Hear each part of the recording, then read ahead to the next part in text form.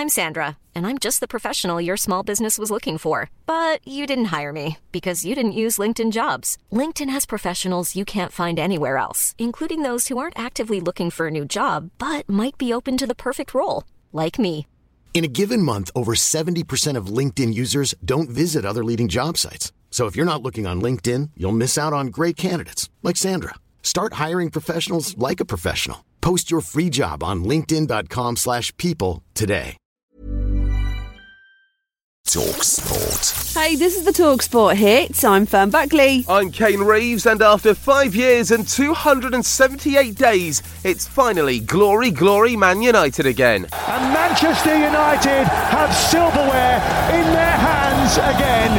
It is thrust aloft into the Wembley evening sky. 2 first-half goals were enough for United to beat Newcastle and win the League Cup. Towards the far post, out goes Casemiro and manages to nod it past Karius.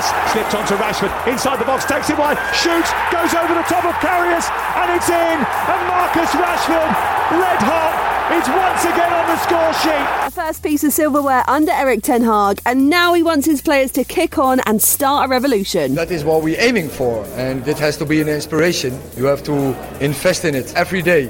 So we are on the pathway, and this has to be the motivation to win more. England legend Stuart Pearce was part of our team at Wembley, and he thinks this is the beginning of something very special under ten Hag. They're playing with a side with supreme confidence in what they're doing at this moment in time. I wouldn't write them off in any of the trophies that they're absolutely vying for at this moment in time. Including title race? Why not? Well, Man United ended their longest wait for a trophy since 1983. Newcastle's 54-year wait for a major honour goes on. Eddie Howe was left thinking what could have been. Still in it right to the end. The players gave everything. We changed things around tactically second half. I thought there were some really good performances from the players. I don't think we lost today because we didn't perform well. We lost because of big moments that we didn't quite get right, and that's where games are won and lost. So surely it's all about focusing on reaching the top 4 now for Newcastle.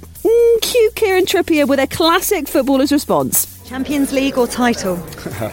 No, it's too far to look ahead. We have to take it a game at a time. I know you might think I'm just saying that, but that's the truth. We need to finish the second half of the season strong as possible. Newcastle's day was made worse by Tottenham sneaking ahead of them into 4th after their 2-0 win against Chelsea in the Premier League. Graham Potter's team are 14 points off the Champions League places. The big fight on talkSPORT didn't disappoint last night. And Tommy lands free, big right hand. Jake's legs for the first time. To the winner by split decision, Tommy Fury.